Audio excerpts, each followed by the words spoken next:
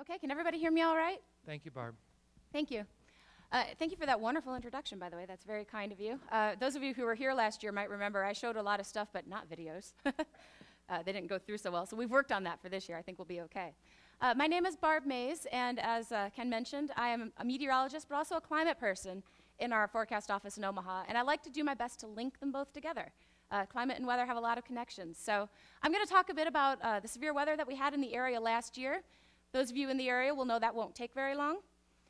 We didn't have a whole lot. So we'll talk also a little bit about the outlook for this year. We make some climate predictions, and we can say a few things at least about what's going on. Whoop, I went too fast. There we go. Okay, I'm with it now. We had a few kind of active days last year. It was a slow and quiet season overall for us here in the Central Plains, especially right in the heart of our normal tornado season, May and June. They were really kind of quiet for a while. We did have a tornado outbreak on March 23rd, and those of you who were here last year might remember this too. On the day of the Central Plains Severe Weather Symposium, we had not only a couple of tornadoes and some severe weather in eastern Nebraska, but blizzard conditions and blizzard warnings out central and western Nebraska. Quite a day. And then we had the June 17th tornado that barely missed Grand Island and barely missed Aurora. Those are really the highlight events from 2009, so those are the ones I'm going to talk about. And then, when I get done with that, I'm going to look ahead to 2010. We can use some things that have some predictive powers to say something about our severe weather seasons in advance. It's not a perfect science by any means. It's a totally different kind of forecasting than weather forecasting. But what we can do is look at things like El Nino, which some of you might have heard about. We'll talk more about it. We can look at our ground and see our ground conditions, if the soil is wet or dry. Well, the fact that Vortex 2 is out, that might be a bad sign. We'll talk about that too. And I'll give you at least some ideas for what kind of severe weather season we might be able to anticipate this year. So let's talk a little bit about the tornado drought of 2009. We did have a below average season here in Nebraska. We only had 39 tornadoes last year. For the previous 30 years before that, we averaged 51, so we were quite a bit below normal. Our most active day in Nebraska was March 23rd with 9 tornadoes in the state. But we only had 3 tornadoes between April 4th and June 5th, almost 2 whole months without hardly any activity. We had 3 very weak and short-lived F-zeros out west, and that's it. Those were basically, for those of you who kind of follow the terms, they were basically landspout tornadoes. They were very short-lived, weak, and not great supercell thunderstorms. Nationwide, though, the year was pretty much near normal. It was bad in the plains during the tornado season, which really frustrated the research efforts of the Vortex 2 project. We went through a few weeks in May where we didn't have any watches issued, any watches.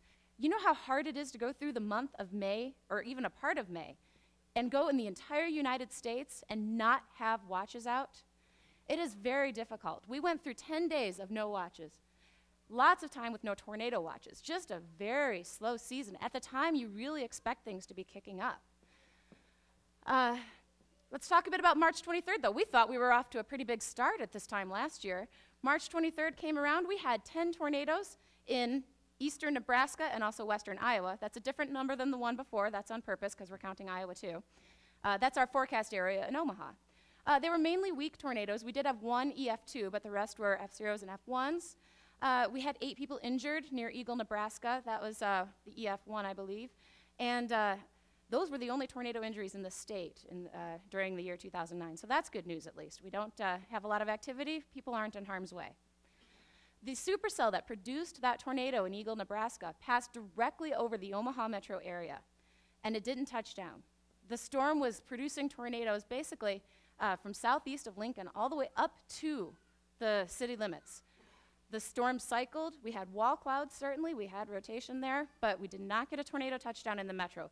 For us in Omaha, that was a close call because that storm could have easily cycled just a little bit differently, and it would have changed our situation entirely. So this is a radar loop from that day. It's going to follow the storm, so you're going to see the ground moving underneath it. And here, I like to jump in front of the screen. This is going to start at the beginning. There's Lincoln going through. That's approaching Omaha, cycles as it goes over Omaha, and then produces one last tornado, the longest one of its trek, actually, and the EF2 in the path. It took out a house just west of Missouri Valley, Iowa. Not a bad day for severe weather overall. Let's see if some of you remember what happened too. This was the tornado path as it went through the Nebraska side. I kind of call this like a Morse code tornado. This storm was moving very quickly, and none of these tornadoes were on the ground for that long. It was just kind of dot, dot, dot, dot, dot, dot, dot, all the way down the ground. We went from Lincoln here, EF1s, EF2s, all the way up and across the state,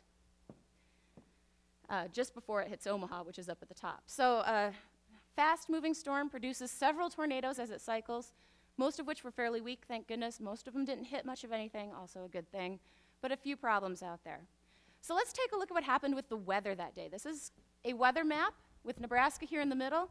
This is a big low-pressure system, and you can see all these lines of equal pressure. When these are very packed together like they are here, that indicates that the winds are strong. Some of you might remember this day because we had a lot of winds before the thunderstorms even got here. We had 50 to 60 mile an hour wind gusts that day. It was very warm, pushing up that nice warm air from the south, very windy, and then all of a sudden, in the afternoon, very stormy. Looking to the upper levels, this is basically our jet stream here in the shading, and we had a nice, strong jet going right into eastern Nebraska, pointing right at us as it went around a very strong upper-level low-pressure system. And what that means for us, when you have these very strong systems that can get some moisture ahead of them, this is a very typical sort of early spring type of system, very strong. How many of you know the words CAPE, instability? We need a couple of things to make good thunderstorms. One of them is instability, which is warm, moist air near the ground, and cooler and drier air aloft. Another thing we need is wind shear. We need the winds to change their direction or change their speed with height. On that day, we did not have a lot of instability. It was pretty warm. I mean, for March, it wasn't bad. It was in the 60s. But these, there's not a whole lot of contours here. It was a little bit of instability. But what really made it a big day was that there was a ton of shear just near the ground. In that lowest part near the ground, there was a lot of shear that day. And this is also a pretty typical sort of early spring type of system. We had just enough instability to make the storms fire off. And when they fired off, there was so much wind shear right near the ground that they could spin in a hurry. And you'll notice that this instability is focused, if I could reach up there, right where the storms tracked through, right across eastern Nebraska into Omaha and then into western Iowa before they dissipated. Now, let's take a quick peek at the April 4th Severe Weather Symposium from last year. Just a few tornadoes, EF0s, very weak and short-lived, but this was a very strong low-pressure system again, a lot like this classic early spring type of system. Blizzard conditions in northwest Nebraska. We had snow in Omaha the next day. Temperatures fell from the mid-50s to around 30 degrees by the next day, by April 5th. So this was a very abrupt weather change, right? We get these in the spring. This is kind of normal for us at that time of year. But I threw it in here because I thought it would be cool to remember back to a year ago. And how many of you had snow that later that night or the next day? You guys remember having snow in April? It was winter last year, too. It just wasn't quite as bad. And by the way, Ken, I don't like the snow any better. That's why I left Michigan. Yeah. So again, a very quiet period for a very long time. But we did eventually sort of end the tornado drought. We did have tornadoes in Nebraska on June 15th, just a couple of them. But June 17th was a more active day. We had 8 tornadoes. It was our second most active day in Nebraska. One of them was an EF2, a couple EF0s and EF1s. But the big story there was a near miss of Grand Island and Aurora. There were tornadoes touching down on either side of Grand Island and actually a little bit within the city limits. And that tornado tracked from just west of Grand Island to 1.5 miles west of Aurora. That's very close. That's a very close call. And what that goes to show is even in a slow year, major things can happen. Towns can be impacted, an interstate can be crossed, like Scott was just talking about before me. It only takes one really bad event, only one tornado, to make it a really bad year for somebody. So we might talk about whether a season has more or less of a chance to be active, but in some ways it kind of doesn't matter if that one comes right through your neighborhood. These near misses are kind of scary for us, really, especially because these tornadoes not only had a near miss of Grand Island and Aurora, but they paralleled the interstate. They paralleled Interstate 80 for miles. Luckily, it was slow moving, so people had a good shot to see it.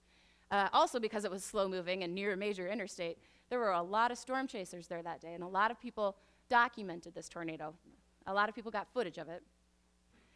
So, geez, do I need someone to hit the button on that to make my video play? Sorry, I should have warned somebody about that. If you could hit that, Scott, that'd be great. Thank you. This is a video of the Aurora tornado shot by a storm chaser. There we go. This tornado was the one that was EF2 when it was rated. Hit a couple of houses and also the Purina plant, I believe it was. Not only was it close to the interstate, it was right along Highway 34, so a lot of people got pretty close to this, probably closer than they should have been. And that's an interesting shot over there. That is the dust being carried up into the thunderstorm. So it was a cool little storm. Good to observe. This is going to be a radar loop of it. Again, we're going to start with the storm and follow it as it travels across. It started up north of Kearney. There were a couple of small, short-lived tornadoes up there. And then it started to cycle itself and started to look a little worrisome right by Grand Island. We get one more nice hook in there. It's between Grand Island and Aurora. And then the storm dissipated right as it hit the Omaha area, because, of course, we do that to thunderstorms, I guess. So one more look at it there. We've got a good hook on the radar. That's a good sign that we might be having some rotation right there. And then it wraps up, and that's about the end of it. Now let's look at the weather setup for this particular day. Oh, we have the tornado tracks first. Sorry about that. This is Kearney here at the bottom. I want to thank Hastings' office, by the way, for helping me get these together. Had those few weak tornadoes touch down northeast of Kearney, north of Gibbon, if that's a familiar spot for you. Then we travel into Grand Island, and this is a tornado going just on the south side of Grand Island, sort of barely in the area. And then the final one there, that's the big guy, the one that a lot of people got footage of, curving right around Highway 34 just north of Interstate 80. A lot of people got to see that storm. So let's take a look at the weather map for the day. You'll notice a little bit of a difference. We've got a low pressure here, but the bars there, the lines are not very tight together. This is a much weaker kind of a system. But there is a warm front in the area. There's warmer, moister air to the south, not quite so warm and moist up to the north. And that tornado formed right along this warm front, moved close to it. If you look at those upper levels, again, the jet, remember before that jet stream was very strong. We had these bright colors pointing right into eastern Nebraska. We don't quite have that this time. The flow is a lot weaker. The ripples are a lot more subtle. So summer tornadoes tend to come from these systems that are a little more subtle, a little maybe harder to see exactly where things are going to pop up. Now, this is another difference between the two. This is going to be your instability here, your CAPE, and there's a lot of it. For those of you who like the numbers, that is 5,000 joules per kilogram of CAPE. Lots of instability right up along that warm front. Very different from the last one when there was hardly any. And we do have some wind shear, especially near the ground. That wind shear was increasing as we went into the evening hours. And that helped get those tornadoes going as we got later and later in the evening. So, I wish I could tell you more about what happened last year, but if we're looking in the area, that's really about it. It was really unfortunate for Vortex 2 that we didn't have better activity in the plains where they can function, where they can do their research, use their mobile radars, drop their pods that measure in the path of a tornado. It would be great if we had a good active season in places where Vortex 2 can do their research. People kind of laugh, though, because when Vortex the first time around operated in the 90s, those were 2 very slow years for severe weather. And I think they're all a little nervous right now that, geez, another 2 slow years, they're never going to let us run around again, right? It can't be this slow again. We can't have these 2 slow years, right? Well, it can happen. Let's look at some of the things that drive weather, that drive tornado activity. First, we have these long-lasting weather patterns. Here's one for you guys that you might remember. This winter, we had a long-lasting weather pattern that affected eastern Nebraska by dragging cold air down from the north and a lot of moisture coming up, so we had a lot of snow. That pattern hung on forever, it felt like. Those long-lasting weather patterns, they're affected by climate signals out there, but sometimes they just kind of lock in and block themselves in. So we can get some idea of forecasting whether or not a long-lasting pattern is going to continue. Other things, the local surface conditions, I mentioned this before. If the ground is wet, or certainly if it's snowy, that's going to make a difference if it's going to favor having tornadoes or not. Dry conditions, too, will make a difference. We have very small effects also that determine whether a thunderstorm produces a tornado or not. We can look at some bigger patterns to see if maybe a pattern looks like it's good for producing thunderstorms, but sometimes whether that thunderstorm produces a tornado or not depends on very small things. It might depend on the gust front of another thunderstorm in the area. It might depend on a little pocket where there's a lot of moisture right near the ground and helps the instability. And these are things that are very hard to see until right up at the event. And even then, sometimes they're hard to see. So some of these features we can sort of predict, and we can predict them maybe a couple weeks, a month, or a couple months in advance, especially when we get to the long-lasting weather patterns or start to get to the climate patterns, things like El Nino and La Nina. We can predict those. We can't always predict those really small transient things. So we can't tell you, we're going to make a forecast that Nebraska is going to have, say, 46 tornadoes this year, because of all these little features that make so much of a difference. But what we can at least do is look at whether the pattern is going to favor having thunderstorms. And if the pattern we're going to go into favors having thunderstorms, then we can tell if it's going to favor, if we have thunderstorms, we probably have a better shot at tornadoes in Nebraska, right? So let's look first at El Nino. How many of you have heard the words El Nino before I talked today? That is a great number. There are a few who haven't, so let me take a minute and explain. There is a cycle between warm conditions in the Pacific Ocean and cold conditions. It's very near the equator, so it almost makes you think, geez, it's so far away, what does it matter? Those warm conditions are called an El Nino, and the cold conditions are the La Nina. And they affect our weather patterns here in the United States and actually around the globe by affecting where the jet stream goes mainly. So, how does that affect us? Well, we know that a jet stream has something to do with the weather patterns in the area. If the jet stream's way up in Canada, we're probably warmer. If the jet stream is crashing through us, we're probably stormy. So we can use a little bit of prediction about where the jet stream might be and other features that are impacted by the jet stream. And that helps us gauge an idea of what our tornado activity might be. Now, because we're kind of looking at patterns, what we're doing is changing the odds for tornadoes. We're saying, here's our normal year, and what are the odds that we're going to be above it or below it, and do they change? It's not a guarantee either way. If I say we have odds of lower than normal activity, that's not a guarantee for lower than normal activity. But it weighs the dice, right? Some of you probably have rolled some dice before. It weighs the dice. So let's look at some weather patterns.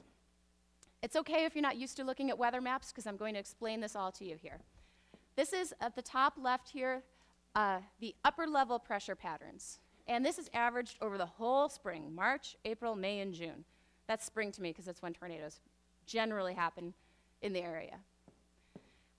Where we have these lines on top of it, the solid lines mean that we get higher than normal pressure. The dashed lines means that there's lower than normal pressure. So what we're saying in this one is that at upper levels, there's lower than normal pressure here in the Gulf. Now, the airflow changes around a low pressure compared to normal. In our part of the country, when there's a low pressure, things go counterclockwise, right? So if we've got this low here and things are going counterclockwise, we're going to get our air from like Michigan and Ohio, maybe Iowa and Wisconsin. These are not places that are typically warm and moist and rich. What we'd want, if you were someone who wants thunderstorms, and of course none of us are rooting for thunderstorms, right? We just want to know, right?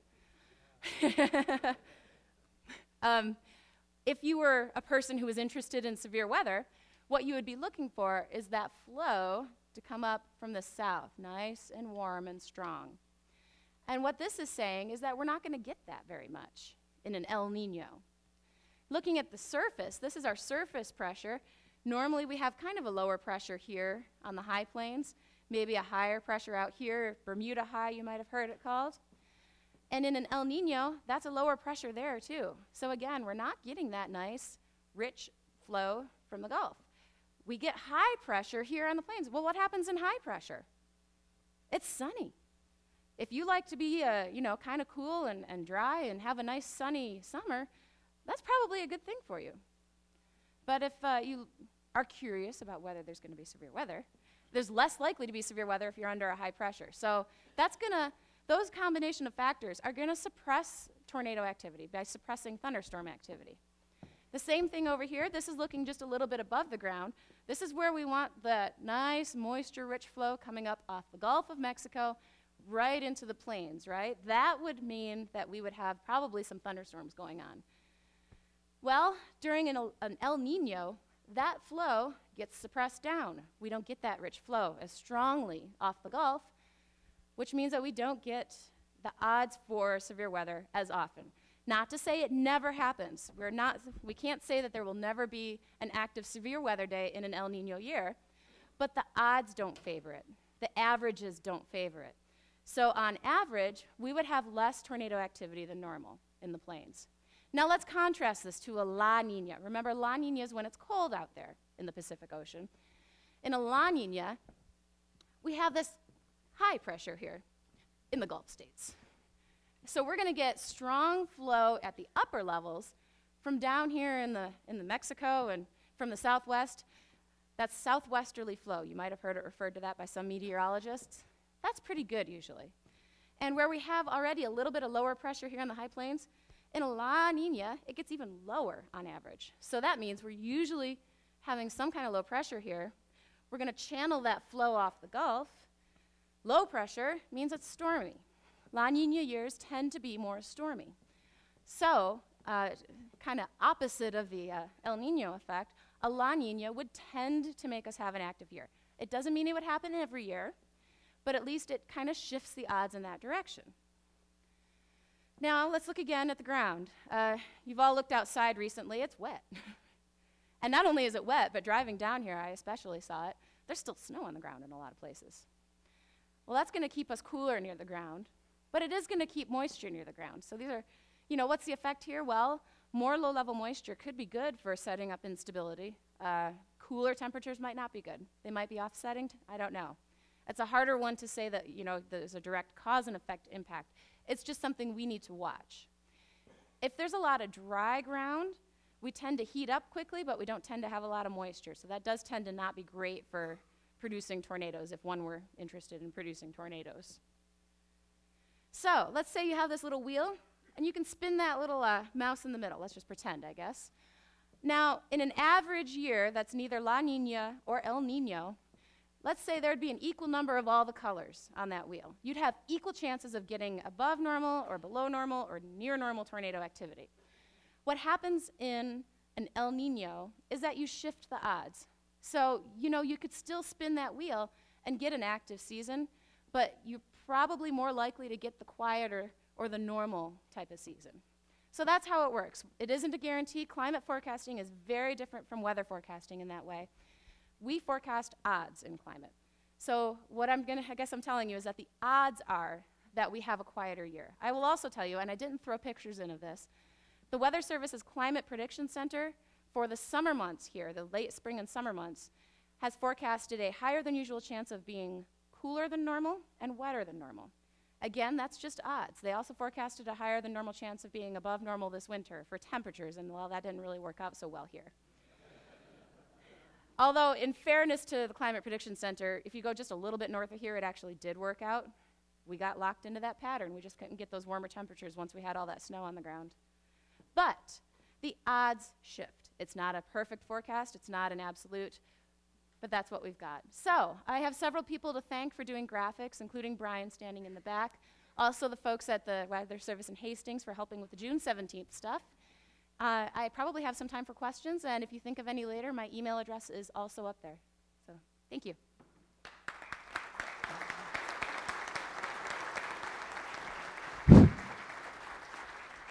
Thank you, Barb. You can see why I invited her back. It's very important to look ahead, and as she said, and as I've told people, forecasts are not contracts.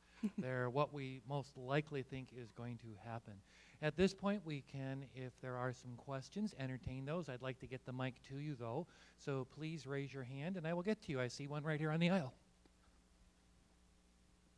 Here you go.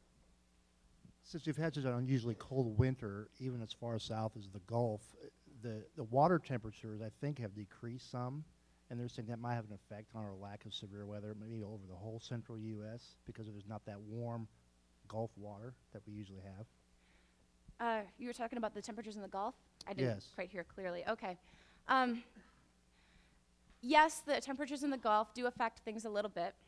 They affect how much moisture is going to get into that flow coming up off the Gulf. So yes, if the temperatures are cool in the Gulf, that might also skew us toward maybe not so great of a season. Your question also reminded me that El Nino is currently in place. It's still there. It's still of moderate strength, but it's weakening slightly. And what happens in the spring here is going to depend a lot on what happens to that El Nino. If that El Nino comes crashing back to normal, it's going to affect us a lot less than if it stays kind of, there, at a moderate strength or so. Another question. I need to see a hand. It's always in the back row.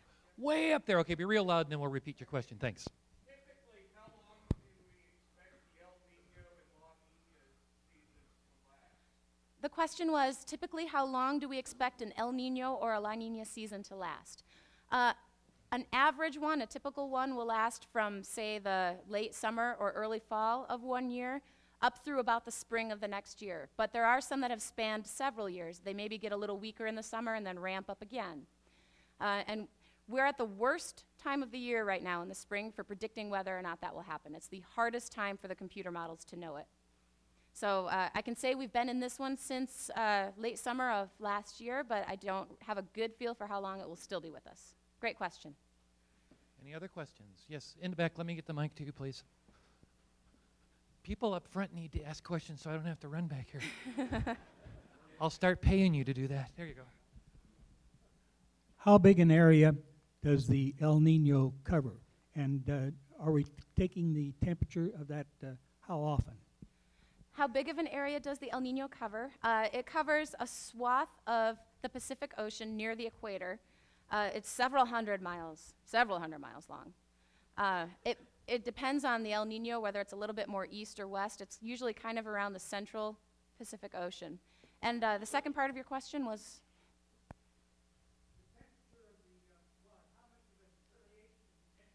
How much of a variation in temperature makes it an El Nino?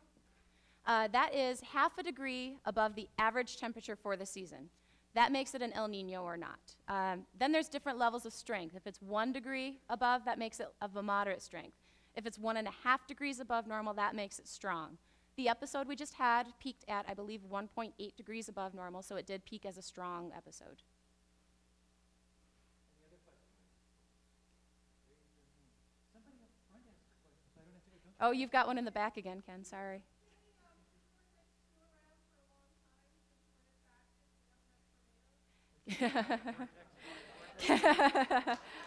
All right. I believe the lady has asked if we can keep Vortex 2 as a suppression device for tornadoes. I think the answer is if you pay them enough.